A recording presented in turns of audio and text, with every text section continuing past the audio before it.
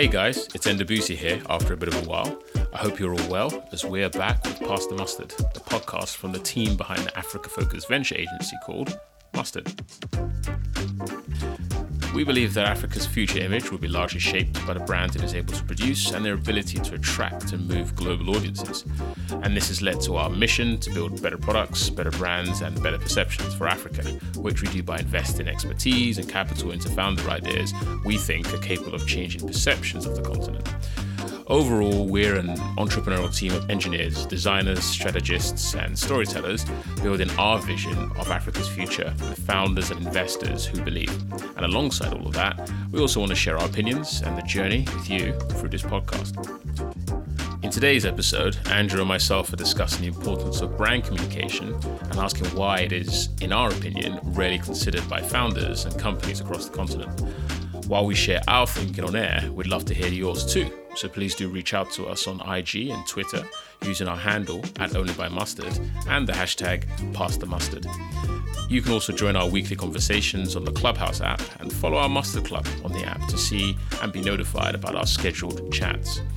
Finally, do subscribe to this podcast and share it with your friends, colleagues, and family, especially if they're as passionate as you are about the ventures and entrepreneurship that's taking place on the continent, all of which will help us grow. We're talking about why design is rarely considered in Africa. And it's like, well, in my opinion, is that relative lack of competition, right? You know, you don't actually have to think too hard about design. Because essentially if you're building, I think there's this saying that I know, which is when the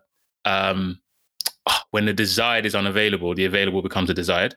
So whatever is there, regardless of its quality, or especially, if it works, regardless of how good it looks, essentially that becomes the thing that people use and people care about. So why go the extra level? Why go the extra mile, right? Talking about that. The first question I have is, how do you define design? Because people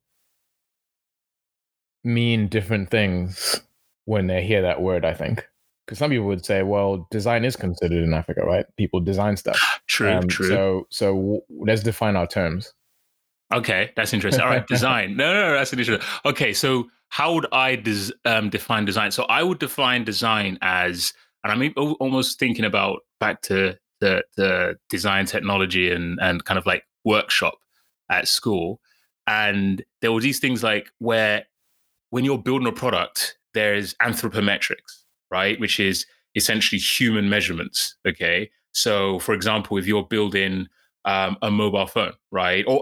Let's say a mobile phone, right? You need to take into account the size of hands in a location, right? Now, obviously nowadays mobile phones are quite global, but you would have anthropometrics such as when you're building a chair in, I don't want to shout out a country, but let's say you've got a country where the average height is, 5'6", right? If you're building a chair, you're not going to build a chair or a stool for people who are 10 foot, right? And that sounds trivial, but there is such a thing as anthropometrics, right? And then also in industrial design and other things like that, you have all these other kind of human considerations, right? So I would describe design generally as trying to make something that is, one, aesthetically pleasing, that's one, but two, also relevant for human beings or the people who are going to use this thing, right? So that might not be all human beings, it may be the target audience. And that would be my broadest definition of design. But obviously, if we're talking about like going down into visual identity and things like that, and user experience, that could be something else. But essentially, it's to make something not just functional, right? You make it functional, but you add on another layer, which is you make it appealing and very, very relevant, right, to the people who are going to use it. Okay. So there's a lot of people, I think, that would refute the premise that design isn't seriously considered in Africa, right? They'd say, well, it is. Look at all about, look at our African design, right? Like whatever that means, like design from parts of Africa. We have amazing clothing now. That Beyonce video just came out. That was all a form of African aesthetic, really heavily inspired. So then when we say like design is not seriously considered, what do we? There's in some countries there's a relatively at least active industrial design community, I suppose. But what I think we need to assert the premise a little bit. We need to assert the premise and substantiate it a little bit, because I think some people are gonna be like, "What? What? Yeah." They're gonna be up in arms. And let me say this. So I think it was about 2 years ago. We shot out on the Charles Instagram page. We shot out a question. We started doing a series of questions, and one of the questions was: is design taken seriously, right, in Africa? And so behind that, there was something like, I think we said, so there were these. There's this company called, I think it's called the Mass Design Group, based in the US. We had the pleasure of speaking to those guys. They essentially design buildings. They're kind of architects. They're based both in the US and also in Kigali in Rwanda. And I had the pleasure of talking to you guys. And one of the things they say is there are more registered architects in Italy than there are in the whole of Africa. Right? That was one of their statements. So we asked the question saying, given that statement, is design being seriously considered in Africa? And look, I would say there were the loudest responses we had were those of complete indignation and I can't believe you're probably the advocate right now for these guys, right? I can't believe you're saying this. Exactly. But then afterwards, what was really interesting is I had quite a few direct messages from people who are design students in Lagos, in Nairobi, in South Africa, Joburg, etc. And they didn't want to say it publicly, but what they said is, "Oh my gosh, thank you so much for saying this question. Basically, it's just like, I just can't believe what's going on here." And we even had a bit of a search for let's say design consultancies north of South Africa, right? And had our own kind of said we didn't find many that we considered awesome. But you're right about one thing. Essentially, what at least I'm kind of positing here is when you're talking about software nowadays, so apps, and you're talking about technology companies, and you're talking about the global stage, it's like, is Africa competing on that global stage? And are some of these companies within Africa, are they actually of that level? Now, a question could be, do they need to be? But are they of that level? And do people, more importantly, like, are they thinking and, let's say, cogitating over the aesthetics, visual identity, consistent messages, consistent motifs as much as people are doing in other parts of the world? So I was just about to call BS on this architect story, but then I looked it up and I'm shocked to discover there are 153,000 architects in Italy and 5,000 registered architects in Nigeria. Boom. In Nigeria. Boom. Oh, in Nigeria. Okay, fine. And I thought Nigeria was going to have loads of architects. Yeah. But then if you extrapolate from that, it's conceivable that there are more registered architects in Italy than there are in Africa. So it's conceivable because if you extrapolate that, so did you say 5,000 in Nigeria? Yeah. So Nigeria is about a fifth of the continent, around about, if you say 200 million, a billion, right? Yeah. So we're talking about 25,000. If we extrapolate, perfectly like that, but obviously there's going to be fewer in other places. Probably going to be more in South Africa, maybe more in Kenya as well. But I know I've got lots of architects in my family and in my friend group. Well, not when I say lots, I mean like above the average number, right? So maybe 7.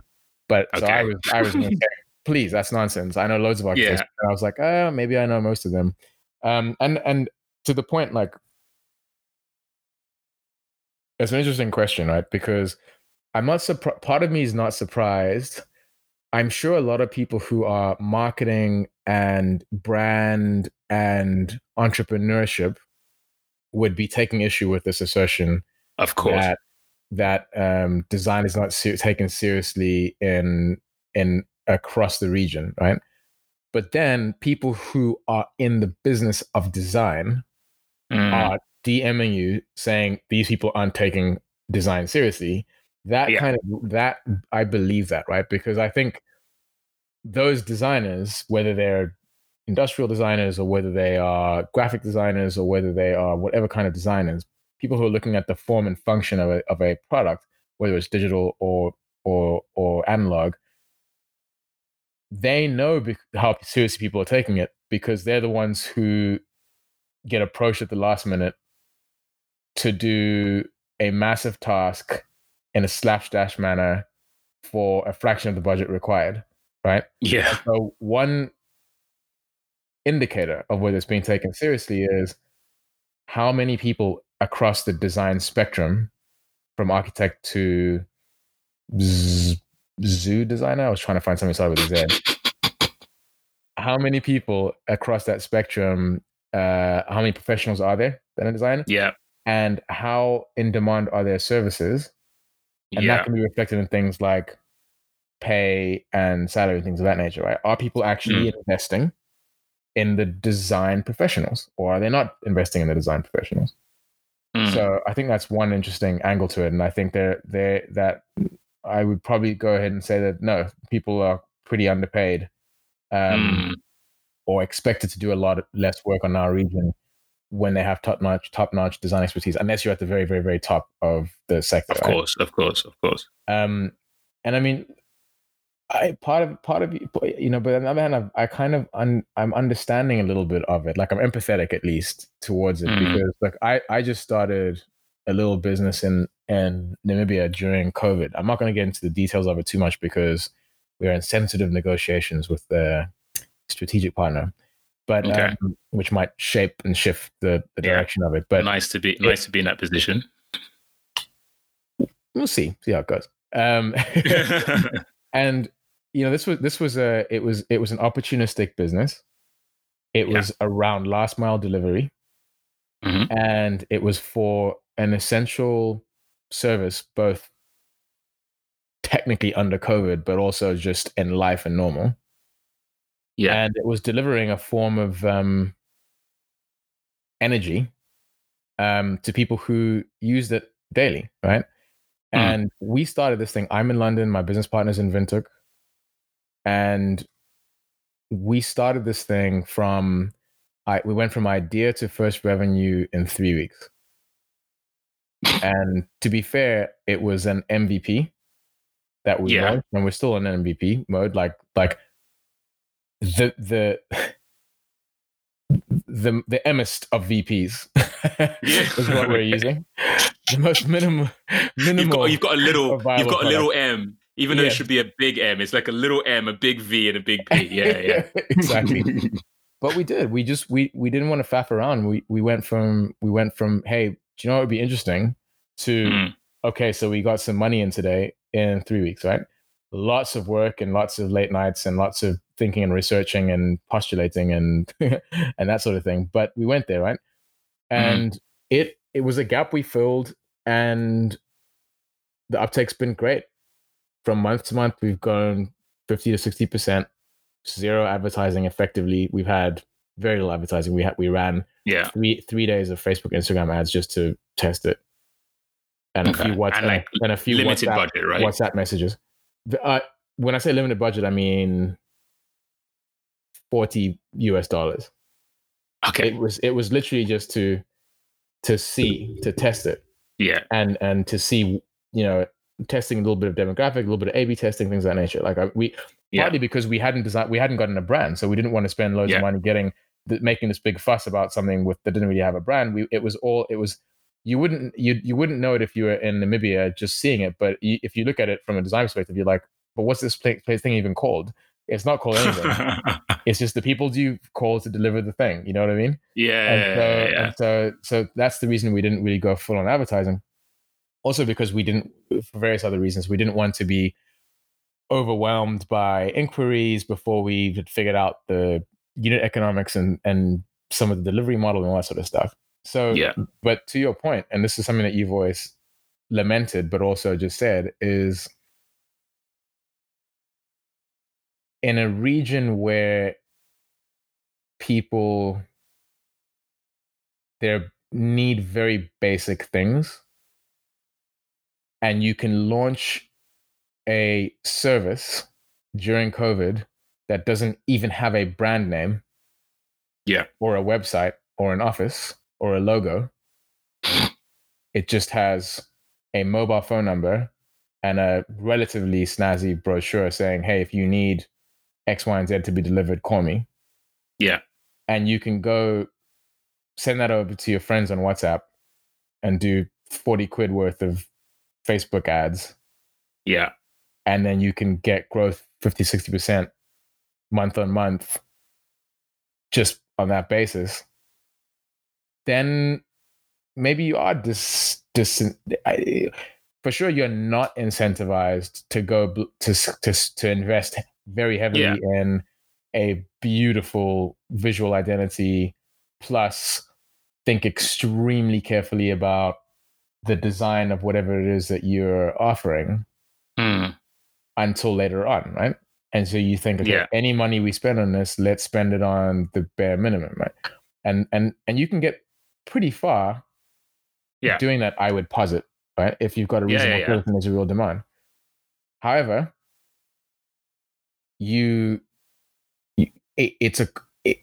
once you're at the point where, okay, it's a viable business, now you've got to go back and say, we've hit this. You'll inevitably hit a glass ceiling. Plateau. Yeah. What will seem like a glass ceiling to you, right? But it's not. It's the most like, you can see it. Most predictable ceiling you could hit, but you'll hit it. And it feels like a glass. Like, oh my goodness, where did this come from? But it's like, but we saw that. You've got the low hanging fruits. There was no competition. You saw a void. You walked into it. That was great. Now, because it was a really good idea, there's 5 competitors. The differentiation is very difficult now because you've made fairly easy barriers to entry. In the sense that people don't really need to invest very much in beyond just the bare minimum of what you do. Yeah, they don't even need a name, right? They just need to register something, presumably, right? Crack on. Now, to be fair, there will be loyal customers that'll know Eric or yes. Peter or whatever, right? But ultimately, if someone else offers them a slightly better deal, they'll probably eventually a lot of those customers are up for grabs, right? Over time. Correct. And also to inject, how scalable is Eric, right? Eric is going to meet some people within this particular region, so he's not very scalable, right? Unlike a brand. And even if you do scale him, because you've got some capital behind you, and you're able to develop a franchise model, so any aspiring Erics make it's much easier for them to deal with you than to start their own. Mm-hmm. It's still you're making it really easy to just for someone else to get involved, right?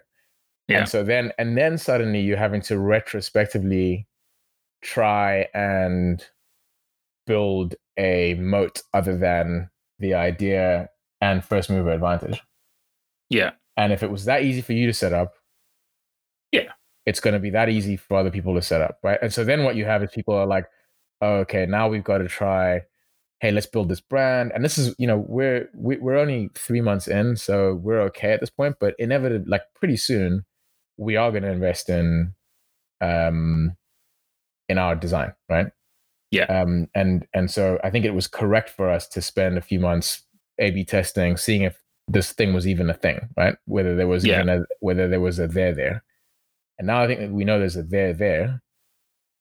One of the first priorities I think we're going to have is, hey, we need to really now invest in not just the quote unquote brand and advertising, but we need to start to shape the soul of this business we're building and then have everything cohesively align with that. And that will carry us through and differentiate us, especially because we've not made one hire, right? And I want to get that done before we make any hires, because then if there's 2 of you, you hire a third person, they're a third of the business.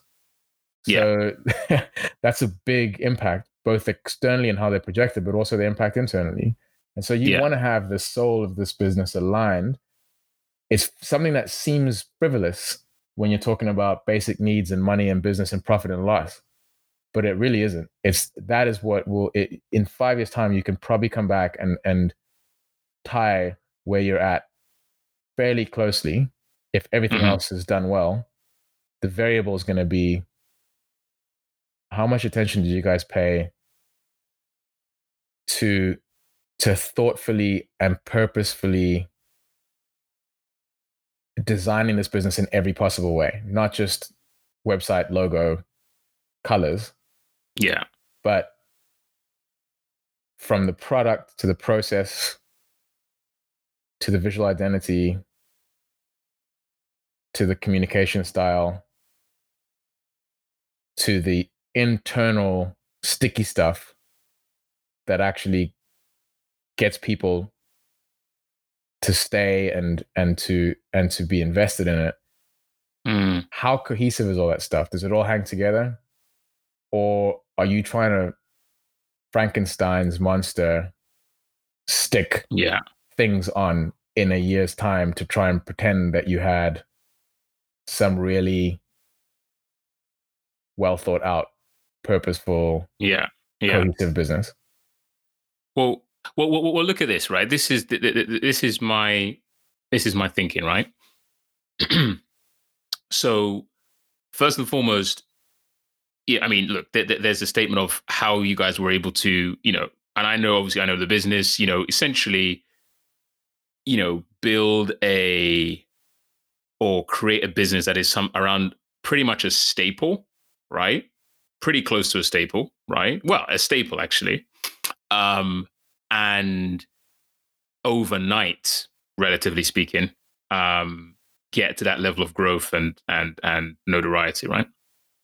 And but here's my metaphor for this, right? Now you didn't build the brand initially, but obviously hang around us, being in Mustard, thing like that is like really quite at the front of your mind, right? But at the moment you're like, okay, how can I build something for very little cash, kind of go in, see if it works, and then afterwards consolidate it afterwards.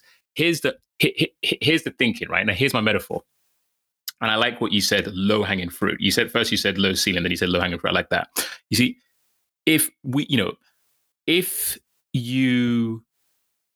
you're born and then your focus is on the low hanging fruit and you get that initial gratification of the low hanging fruit and you continue to see low hanging fruit, the problem is if you keep doing that for a period of time, you actually arrest your own development.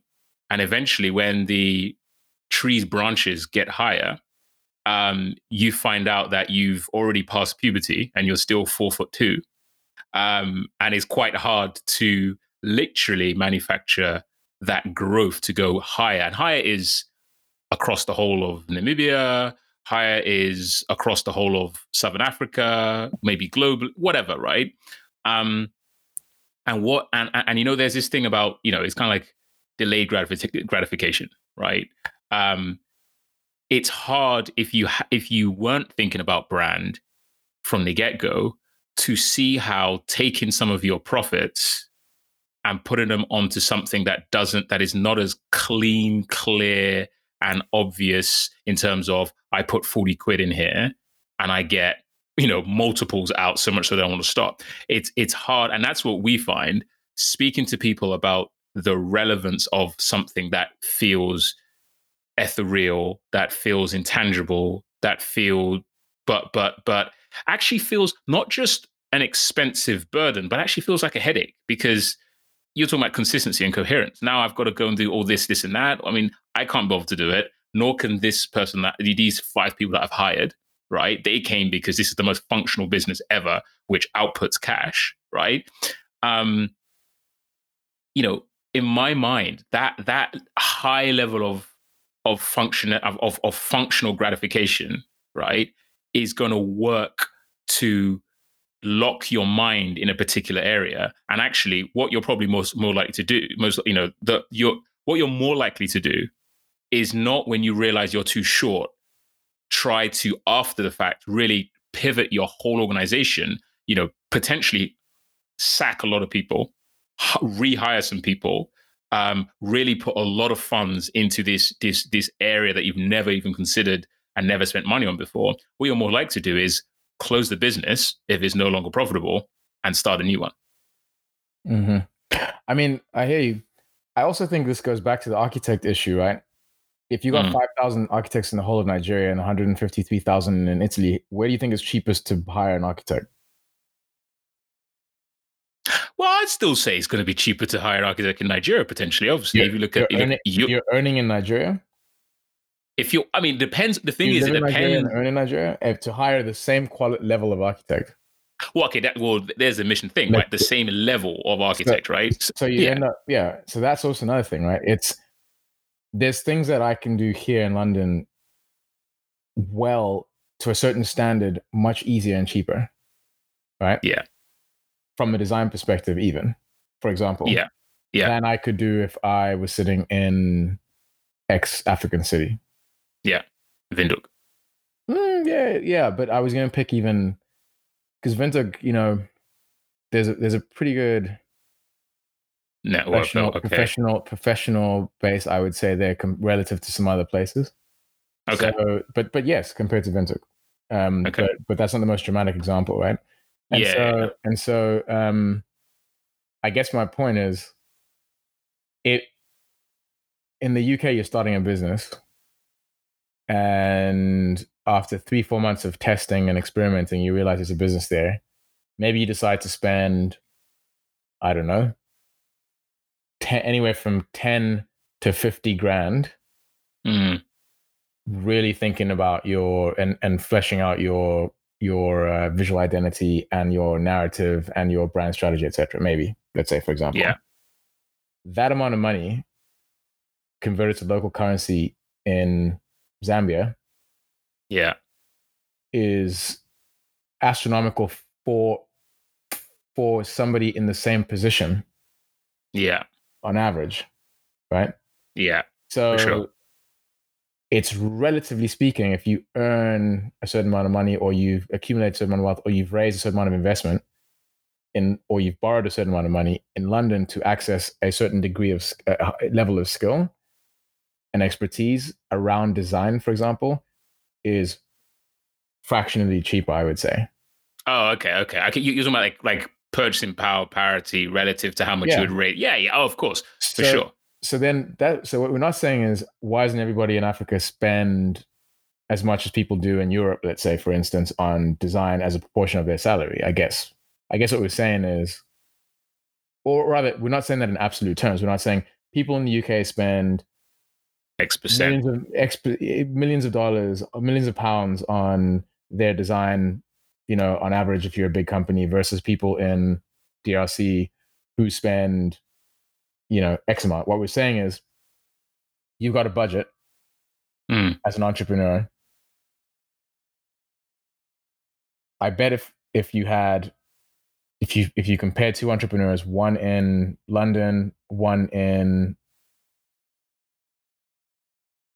Kampala, just keep saying Windhoek. Kampala. Yeah, okay. No, I don't want people to make this. I don't want it to be negative narratives about the Namibia. Yeah, I'm the biggest fan. One in Kampala, one in London.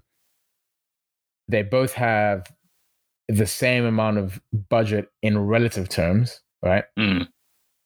What proportion of that budget is the person in Kampala spending on design versus the proportion of the budget that the person in London is spending on design?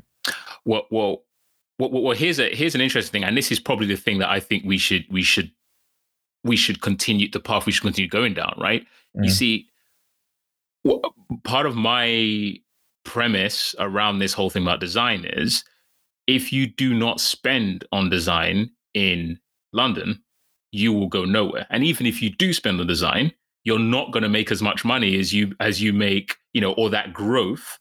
You're not going to grow as fast as you witnessed in Namibia and other people witness every day in different cities in Africa, right? But just to exist, you must spend on design, and you must have a significant market budget, etc. You actually, your brand is more important than your actual product. Okay, whereas, and that's because of competition. Do we think? Well, I think that's just the corollary of a competitive market. Are we? Is it? Because I think there's certain things about that we should emulate, and there's certain things about that we should not emulate. Like, there's more wealth in London than there is in any other African city, right? Yeah, per capita. Yeah. People are desperate, not just desperate for simple things, but people, money's scarce, and people have very particular needs based. So therefore, is it correct to emulate a much wealthier society in terms of,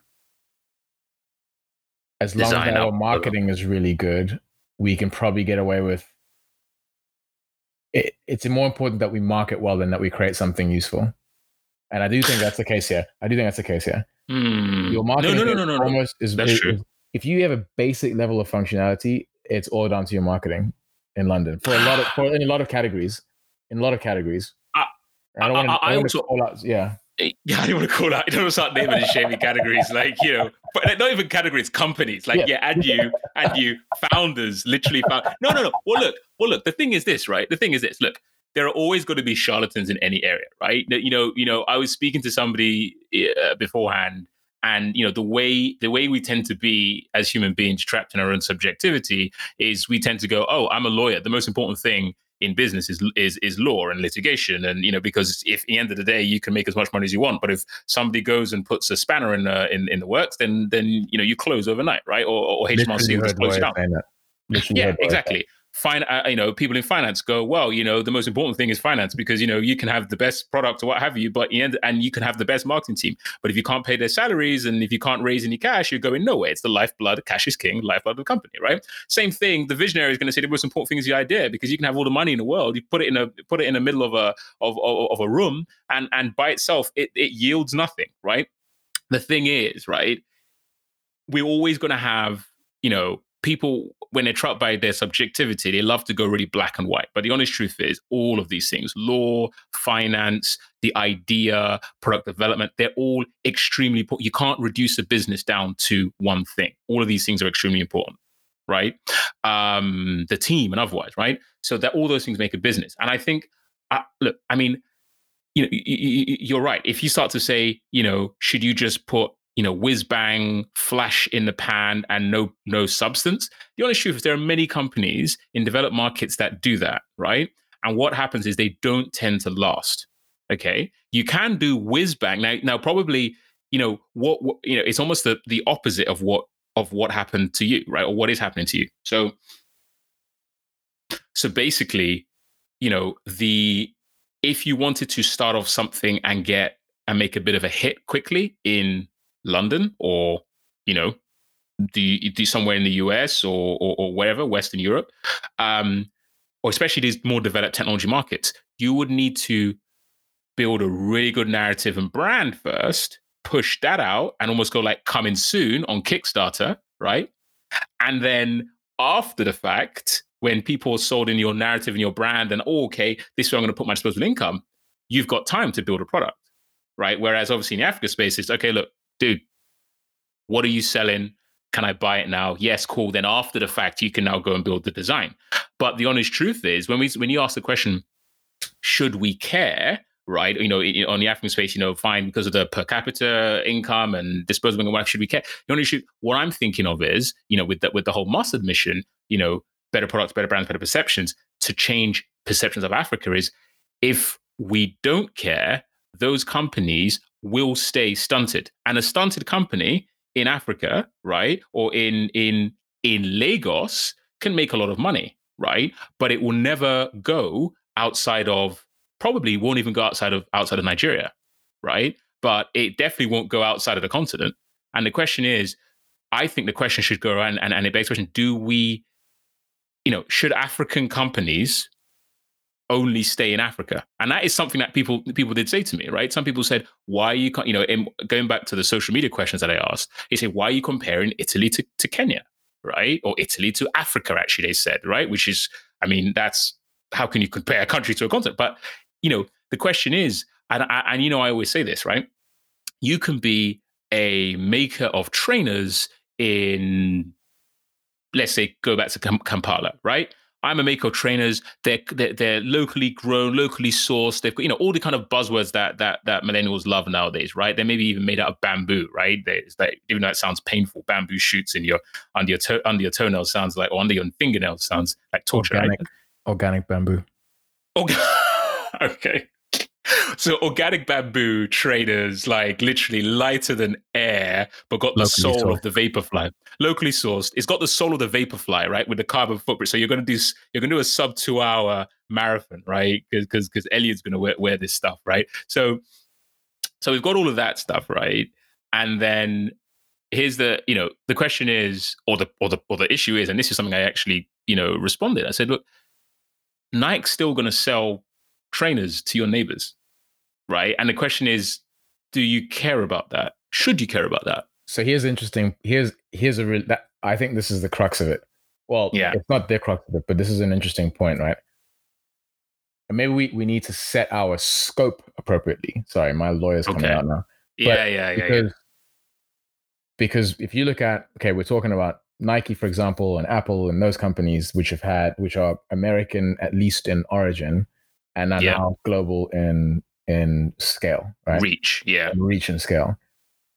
But those companies that we know so well are less than, I would imagine, less than 1% of American companies. Oh, less than 1% of 1%. Less than 1% of 1%. Yeah. So we haven't heard of 99.x% of American companies and businesses. True. They are designed for not even for America. They're designed for a very local town. Yeah. Maybe a state.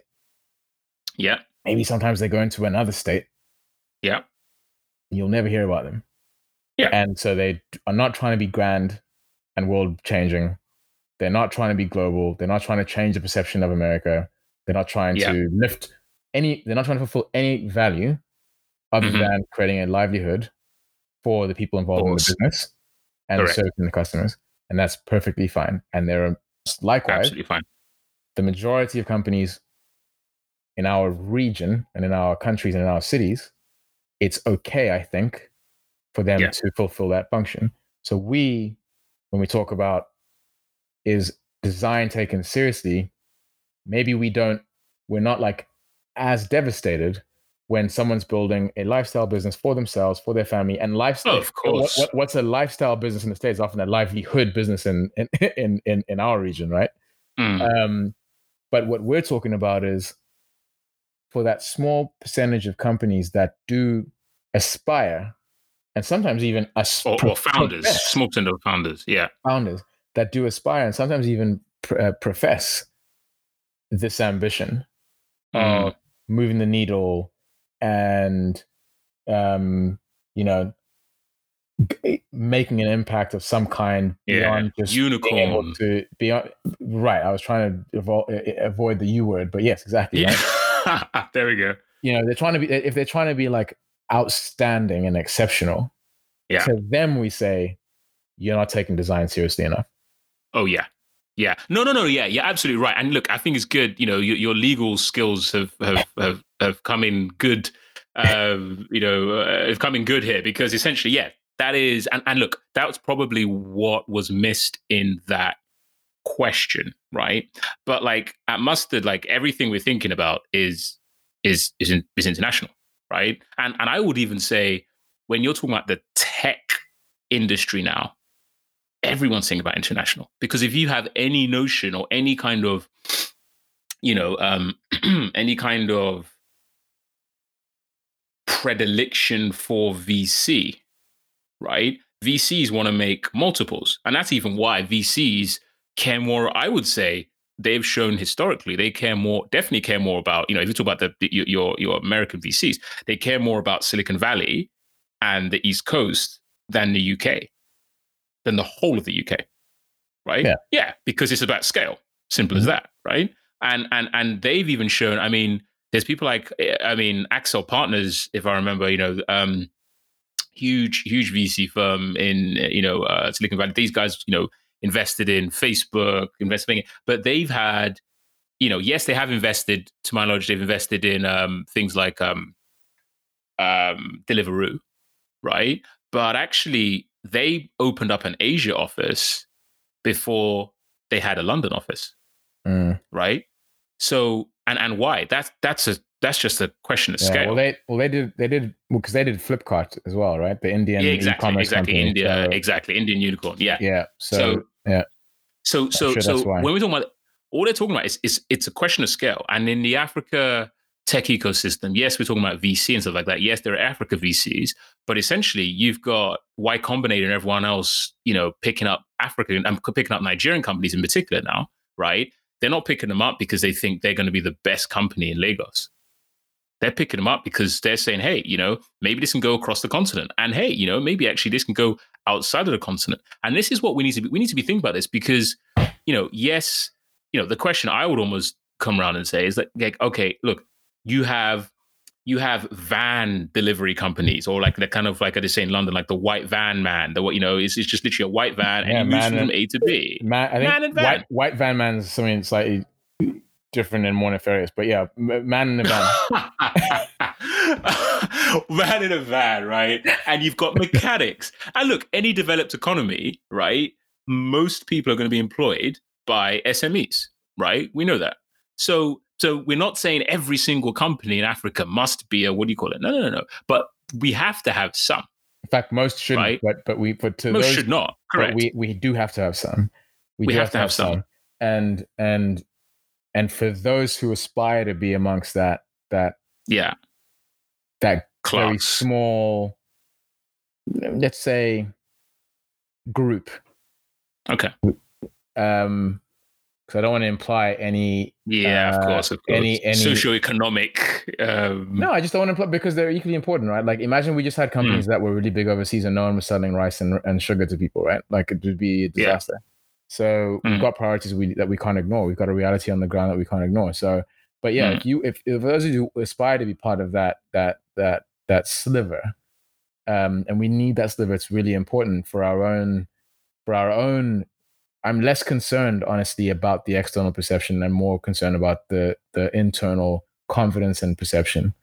Of course, as we generally are at Mustard. As we've always said, exactly. But we know that we want to flex externally too, because we know what comes with that. We know it comes with meaningful. It makes a meaningful difference for everybody in the region and outside the region who's from the region when people are like, oh wow, okay, you guys are the one. Yeah, actually, I heard, interesting. So is that company that I saw in Heathrow, the massive billboard that did the whatever they did? Oh, that's from Chad? Interesting. I didn't know that. Yeah. Where's Chad? Yeah, exactly. And hey, I'm from Chad. Oh my gosh, I can't believe it. Like, this is my brother. You know what I mean? It's epic. Exactly. Now, I was going to go on a rant about Chads in Silicon Valley, but let's move on. So you're right. I and this is an important point, I think. When we talk about is design being taken seriously enough in and across Africa? Yeah. I think what we mean is we're not upset that the mom and pop local spaza shop or local dealership is not, blowing their budget on design. I think what we're saying is for those companies that aspire to be more than a subsistence business, design is critical. Number one, right? Yeah. Number two, and I think this is also important, right? Even for those companies or businesses that exist at a very modest level, it's not just a question always of throwing money at design. It's a question of thinking about design. Right? Correct. And so everyone can raise their game to the appropriate extent that design matters for their goals. Yeah. We're talking particularly to those who want to be regional businesses and maybe world beaters. Guys, you're not thinking about design enough. Design is at least as important as whatever it is you create. It's how people relate to you externally. If you want to be a world beater, you're not taking it seriously enough. and you're creating a rod for your own back. For the small entrepreneur who says, listen, I'm not trying to be big in New York. I just want to be big here in Kumasi, Yeah. Okay. Then I'm not saying you should spend a whole lot of money on design, but even you can think about design in a different way, and it will benefit you locally. For instance, sometimes designers saying, hey, you know what? We don't need all this fancy stuff that these people do overseas. What people here in Kumasi really need is something that speaks to this and this and this and this. And that, so it's not saying that design has to be necessarily Western or globalized to be elevated. Sometimes thinking about design carefully might mean being more localized, right? Yeah.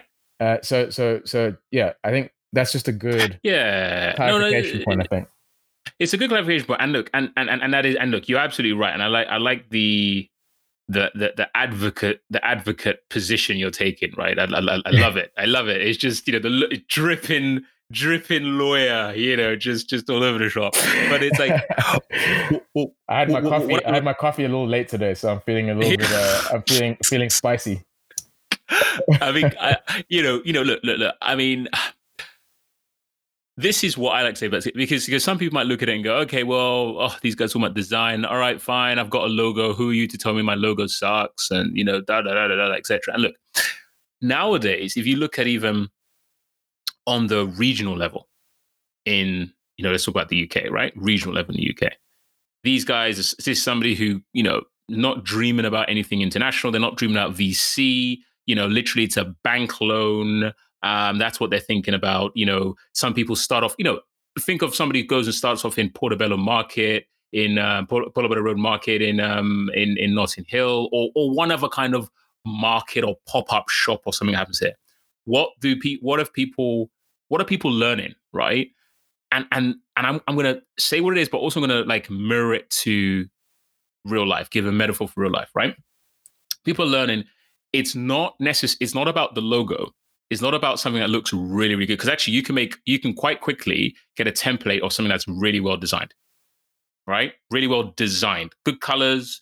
It's got the 2020 trends. That might be. I remember the past trends would be like pastel colors. Now it's color blocking. So you put really, really vibrant colors next to each other. It's animation. It's what you can go look up 2020 trends.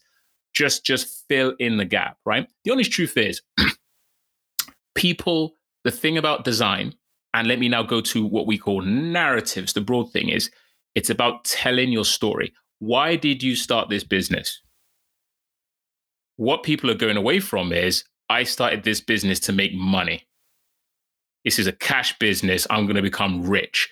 People are moving away from that. So if you didn't start it to become rich and wealthy and exploit, almost like, a Charles Dickens novel, exploit people for cash, why did you start it?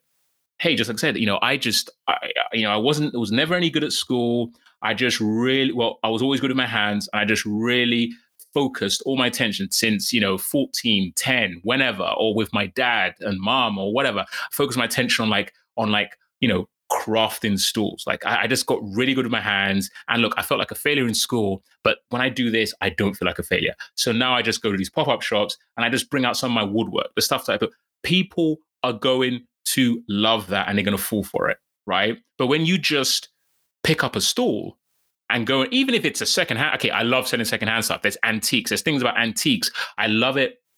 I just love things from a certain era and I'm focused on that era and what have you. That again will sell, right?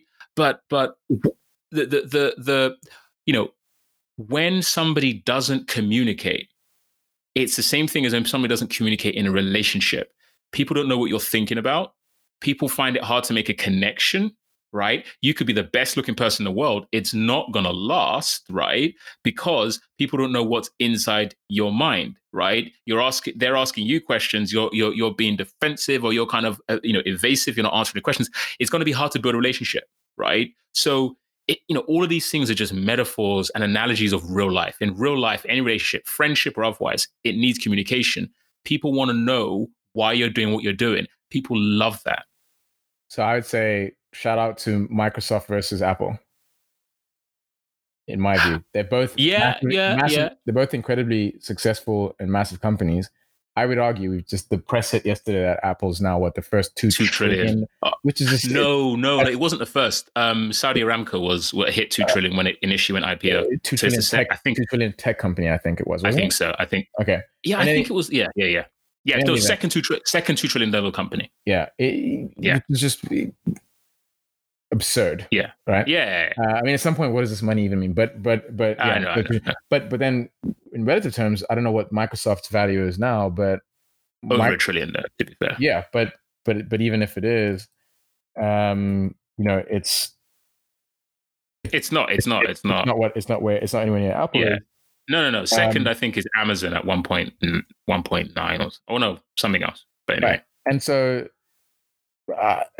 I think I know it's like really fashionable to sort of pit those two against each other and almost in a facile way sometimes. Yeah. But it's true, man. Like Apple was really much better at like bringing people inside of what it was thinking and communicating what it was thinking, at least ostensibly, right? People felt as though they had a more connection with Apple brands, even if they were these sort of like really high aspirational and more costly products. Yeah. People just so connected with them. Those who connected with them. And then those who hated them so vehemently that it helped Apple anyway. And so, whereas Microsoft was just like, hey guys, I'm also here. You know what I mean? Yeah. Everyone's like, no one's it's like placid. Yeah, exactly. Everyone's like, no one's talking to you, MS Word. Like, fine, you exist because we've always used you, but like, no one's really, you know what I mean? Like, do people like love Microsoft products? I don't know. Like, other than people who work at Microsoft, like, who really loves their Microsoft product? Like, oh my god, like my Microsoft product. I'm like, go outside, get a Microsoft product. Now, maybe they don't care about that. But I think it's reflected in the market cap. yeah. Well, look. And it can come down. I'm not just now. It's sort of a straw man argument because I'm being a little bit unfair to both of those companies. But I think there's something in there. One could argue that just on the brand alone, people who don't know anything about tech and aren't tech heads and don't spend all the time thinking about technology and products, Microsoft, Apple, what are you thinking? I bet most people are like, yeah, okay, Apple, let's hear what they're saying, because Apple's been much more effective at what you were describing earlier on, which is there's a much more of a narrative around Apple. Yeah, they're being human, right? There's much more, it seems like a more labeled product, right? And a more labeled brand. It feels like there's more to it than hitting the next quarterly earnings report. Yeah, and I mean, look, a good example, albeit, well, I mean, a little bit trashy in my opinion, but a good example is kind of like reality TV, right? Reality TV, just complete since like Big Brother, I think turn of the century or something like that, it's just completely blown. Like everything now is just reality, right? Oh, I don't want like actors. I want like real people, whether they're being real on TV or otherwise. What's the thing that people always say? They go, oh, that person's just genuine. Right? This person's genuine. And this other person is like so fake, right? Like it's a human need. It's a human desire. Like somebody can say something and somebody can even go, well, I kind of don't really like what he's saying, or I don't agree with it. But the fact that he's saying something and he's nailing his he's basically putting his colors on the mast, as opposed to the other person who's just trying to coast and try to, let me just almost be like, sit on the fence until it's so uncomfortable and I got so many splinters that then I'm forced to jump off, right? People go, well, I don't really know him. I think he's being fake. He's hiding, right?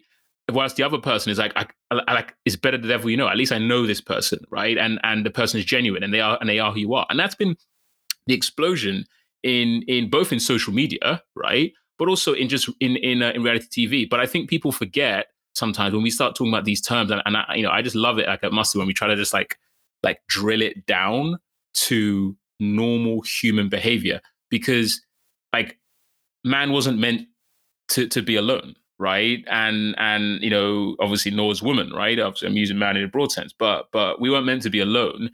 And it doesn't matter how much money we have, it doesn't matter how awesome our job is or what have you. At some point we go, we don't want to be alone. We want, we need friends. We need, relationships. We need, in relationships in a broad sense. And the worst thing we can get from those relationships are when we relate with somebody who doesn't want to share who they are, right? And always saying is that, the big thing for millennials, the big thing for like the 21st century business is share who you are.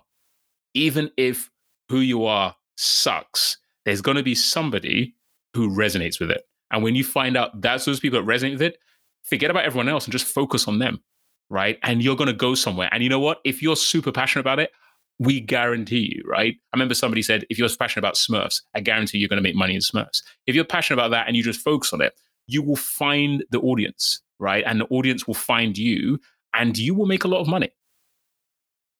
So, firstly, shout out to Papa Smurf. This was my favorite Smurf. Toot toot. Secondly, couldn't agree more. There's this cliche, which I think is got an unfair rap as a cliche, because I think it's quite cool. I like the saying, but the opposite of love is not hate, it's indifference. I don't know if I've actually heard that. I mean, that's there you go. A good cliche, but hey, with me, it's levels. Okay. So I can't take credit for it, but I really love that, right? Because people assume the opposite of love is hate, and so then love is good, hate is bad. But no, the opposite of love is indifference, and indifference is killer for a brand. Oh yeah, or a business, right? People are like, that's what you don't want to hear. You want it if someone hates you, chances are there's somebody on the opposite spectrum that loves you. And then you're just fishing in the wrong pond. You got to fish in the other pond. Yeah. But if people are indifferent, you've got nowhere to go. Yeah. So you may as well just bear who you are and tell that the mistake you make is not in revealing yourself; it's in revealing yourself inaccurately, and that's what narrative is. Correct. And I was speaking to. I think I may have said this on another podcast, but there's a client of ours, an older client. And one of the things this person said was, when I was younger, I saw these Titanic companies, companies that the person considered Titanic in West Africa, right? And you just thought, wow, like these guys aren't gonna they'll be around forever. But something happened, or something tended to happen to them, and then afterwards they would literally, within the space of, less than a decade, they'd just die. And the question was, like, how can we not be a company that, however big we seem to be today, whether we're worth 2 trillion or 2 million or otherwise, how can we be a company that has that legacy, has that longevity, and doesn't just, you know what I mean? It's just like just imagine a human being who lived, right? Essentially, what that, almost the analogy of that is, a human being who lived for however long period of time, maybe 90 years, maybe whatever, and then just died and no one came to the funeral. Like there was just indifference. But it's like, but wasn't he the person that did? But it's just like, no one's even there, right?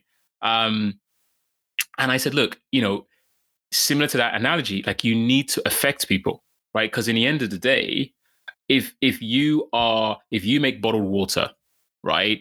Why? Because at the moment, everyone's buying Evian let's go back to Kampala. Everyone's buying Evian in Kampala, and the people selling, bottled water on the street are selling it for, I don't know, 50, 500, whatever shillings, right? And then after you go, hey, look, I can half the price. Right? Why? Because my optimization process, bring in this digital method, bring in these techniques, bring this bottling water thing from China, or whatever. I'm gonna half the price. If all you do is half the price and just give people what they want at half the price, people will buy it because it's half the price. But the question is, in maybe even shorter than 10 years time, but in X period of time later, when you've literally focused on we're the people who half the price and now everyone's buying it, we've knocked the other guys out of the water. But you don't focus on the brand. You don't focus on building any relationship. You don't even, you're not growing. When somebody else comes and says, but we can half it again. If you haven't grown to even get the technology or otherwise, what's going to stop somebody going, oh, okay, even if they know the name. Yeah, it's XYZ water. Oh, but these guys they're cheaper. Okay, well, let's just go to those guys. And that's how a company becomes obsolete overnight, however long it's existed, because nobody knew it. So when they're no longer there, nobody asks, "Hey, where's Frederick? Right? Where's Tunde? Where's Jide?" No one asked that question because no one had a relationship with them. 100%. And very well said. And the other thing is, I think like falling between two stools is probably a commonly undiagnosed death of a company. Like you're looking for the perpetrator, and I think he's usually that, right? Like fell between. What happened? They had a good product. There was demand for the product. All the basics were in place. Right? We take it as read. Yes, they had a great leadership team. They had a good product. There was demand for the product. Fine. They had a good strategy. They got some early traction. Then it fell flat. Why is that? And I think often, not always, but often, it comes down to what you've just discussed, which is they just didn't have any constituency that was passionate about what they were doing enough to carry them over, and not passionate about like, oh my goodness, this is life changing. I mean, you don't have to be, I'm passionate about gas heaters, right? Like that's not what I'm talking about here. I'm talking about like that really like for that category.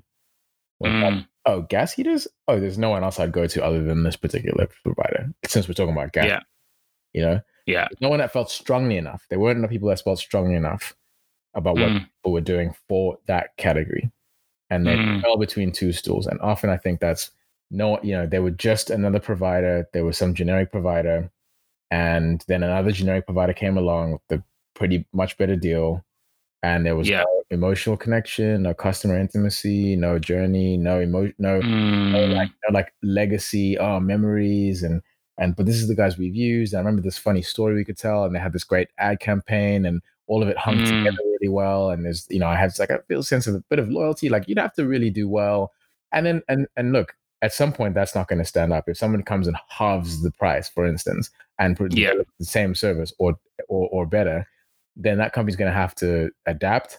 But at least they'll get the chance to see that because it'll happen gradually enough, and then suddenly they'll be like, "Oh, okay, we need to do something about this." Whereas I think if all you've invested in is the fundamentals of business, then anyone else that's marginally better at the fundamentals than you are is going to take your cake. Yeah, and there's always someone better, right? There's always, or just give it a matter of time, right? Especially if your time was, in the 80s and now it's the noughties or the 10s or the 20s, right? There's always someone better. And look, here's probably, because there's somebody who's going to say, right? Because there always is somebody who says, well, you say I wasn't, I was a heating oil seller, right? And I got completely taken out. And you say it's because I wasn't passionate enough. Like you're a liar. You're a liar. I was there every night. I loved what I did. I loved serving our customers. I loved doing all those things. And you don't actually know what you're talking about, right? There was so much passion. You say I wasn't passionate. I was passionate, right? I almost got a heart attack building this company, right? And I put my life and soul into it. You know what the analogy of that is for me, in my opinion? It's like that kind of, which is a very stereotypical and probably, sadly well discussed story, right? Where you have just think of somebody, a father who works in a city, right? He's, let's just put, maybe he's a lawyer, he's a barrister, he's a banker, I don't know, right? But he works in a city, he's got kids, he's got a wife, and he works all the hours that God gives. And the kid grows up to 18, flies the nest. Wife says, I want a divorce. Kids like, don't want anything to do with my father. And he says, why? And he says, I just didn't, you just didn't care. And he goes, but I worked all those years for you. And while I was there, I didn't even like the job that much, but I was working for you to give you the best and this and this and that. Now, I don't know if somebody would say it, but this is my diagnosis. Okay, but you didn't communicate it. You didn't communicate it. And while you were doing those things and you were tiring yourself out, maybe working for us or maybe loving us or maybe going, I really wanted to be at the game, but I felt like I couldn't, like, it's not probably that you didn't care. It's not that you didn't provide. It's not that you did do those things. It's just that we didn't feel you cared and we didn't build a relationship and the experiences, as you said, weren't there. And therefore, just the connection isn't there. Whatever your internal world was, yeah, I could not draw a connection between your effort, yeah, and how it made me feel. Yeah, yeah. There was you kept it private, and or I just didn't. The way you communicated doesn't resonate. Yeah. Didn't. That's not what I got from that. Yeah, and I think that for a company or a business, right? Because everyone, it's hard, man. It's hard to do this. It's hard to build a business, and so I think people just, because it's so difficult. But it's hard to build a big business. It's hard to build a small business. It's hard to build a successful business. It's hard to build an unsuccessful business. It's hard. And you know what? You know what? It's hard to build a marriage. You're right. Exactly. Right. So, and what are all these things? And what are all these things we're talking about? Right. I know we're getting really things. It's all about communication. Yeah. And it's actually really, it's one. I mean, and that's why I, starting as an engineer. Over time, I've not pivoted over to communication. I'm still an engineer, but I dabble in lots of things, as you know, right? But like I've come to realize, like, communication is like one of the biggest things, one of the biggest skills in life we take for granted. We just assume, because essentially we have our thoughts, and in those thoughts we try to articulate as best as we can. Those thoughts are ethereal. We try to communicate as best as we can with the language and the connotations attached to different words of language. We try to communicate that, but we do that imperfectly, right? Even if we do it really well, the most articulate and eloquent person and guy who's who's best with his words is going to do that imperfectly, and then after the other person's going to pick it up and they're going to translate it, and they're going to translate it imperfectly as well, right? But so much of what we do, right, which is essentially experiences, connections, and otherwise like that, right? Because making money is an experience, and you do it based on connections. It's all based on communication. 100%. Yeah, it's so funny. Underrated. I'm just going to read to you from a scientific journal article published in November 2019 about the ethics of neuroscience and technology. And it says, while the idea of a network of brains directly communicating via brain-to-brain interfaces may sound like science fiction to some, it actually is not. What I love about that is something we take for granted, communication, and the idea of transplanting what I'm thinking in my head to your head, and then you interacting with it, is something people have been trying to duplicate for such a long time now, and it's considered one of the most highbrow areas of science and neurotransmitters and things of that nature. And we're just trying to replicate that, and then the internet is as close as we've maybe come to doing that, but it's it's really difficult. And you're right, it is something that we take for granted as human beings, because we've been doing it, since the first moments of our lives. But then you learn your first language, and then you start speaking. But it's super difficult to communicate well, or it's not as easy as one thinks. It's one of those things it comes naturally to us to communicate it all, but then we take it for granted, and then we become complacent in the style of communication and in the impact of our communication, and then we wonder why we're not getting results sometimes that we expect, right? Yeah. And so I think you're absolutely right. Communication is massively underrated. Part of life, bro. Life, and certainly business. Yeah. And we shouldn't just now that we've got a business, a legal entity there, let's not just suddenly go, okay, let's treat it like what it is, which is as a proxy. It's a proxy to an actual person and people. A person, maybe if it's small and got a founder, people who have a kind of shared culture, shared kind of work culture, etc. It's a proxy for that.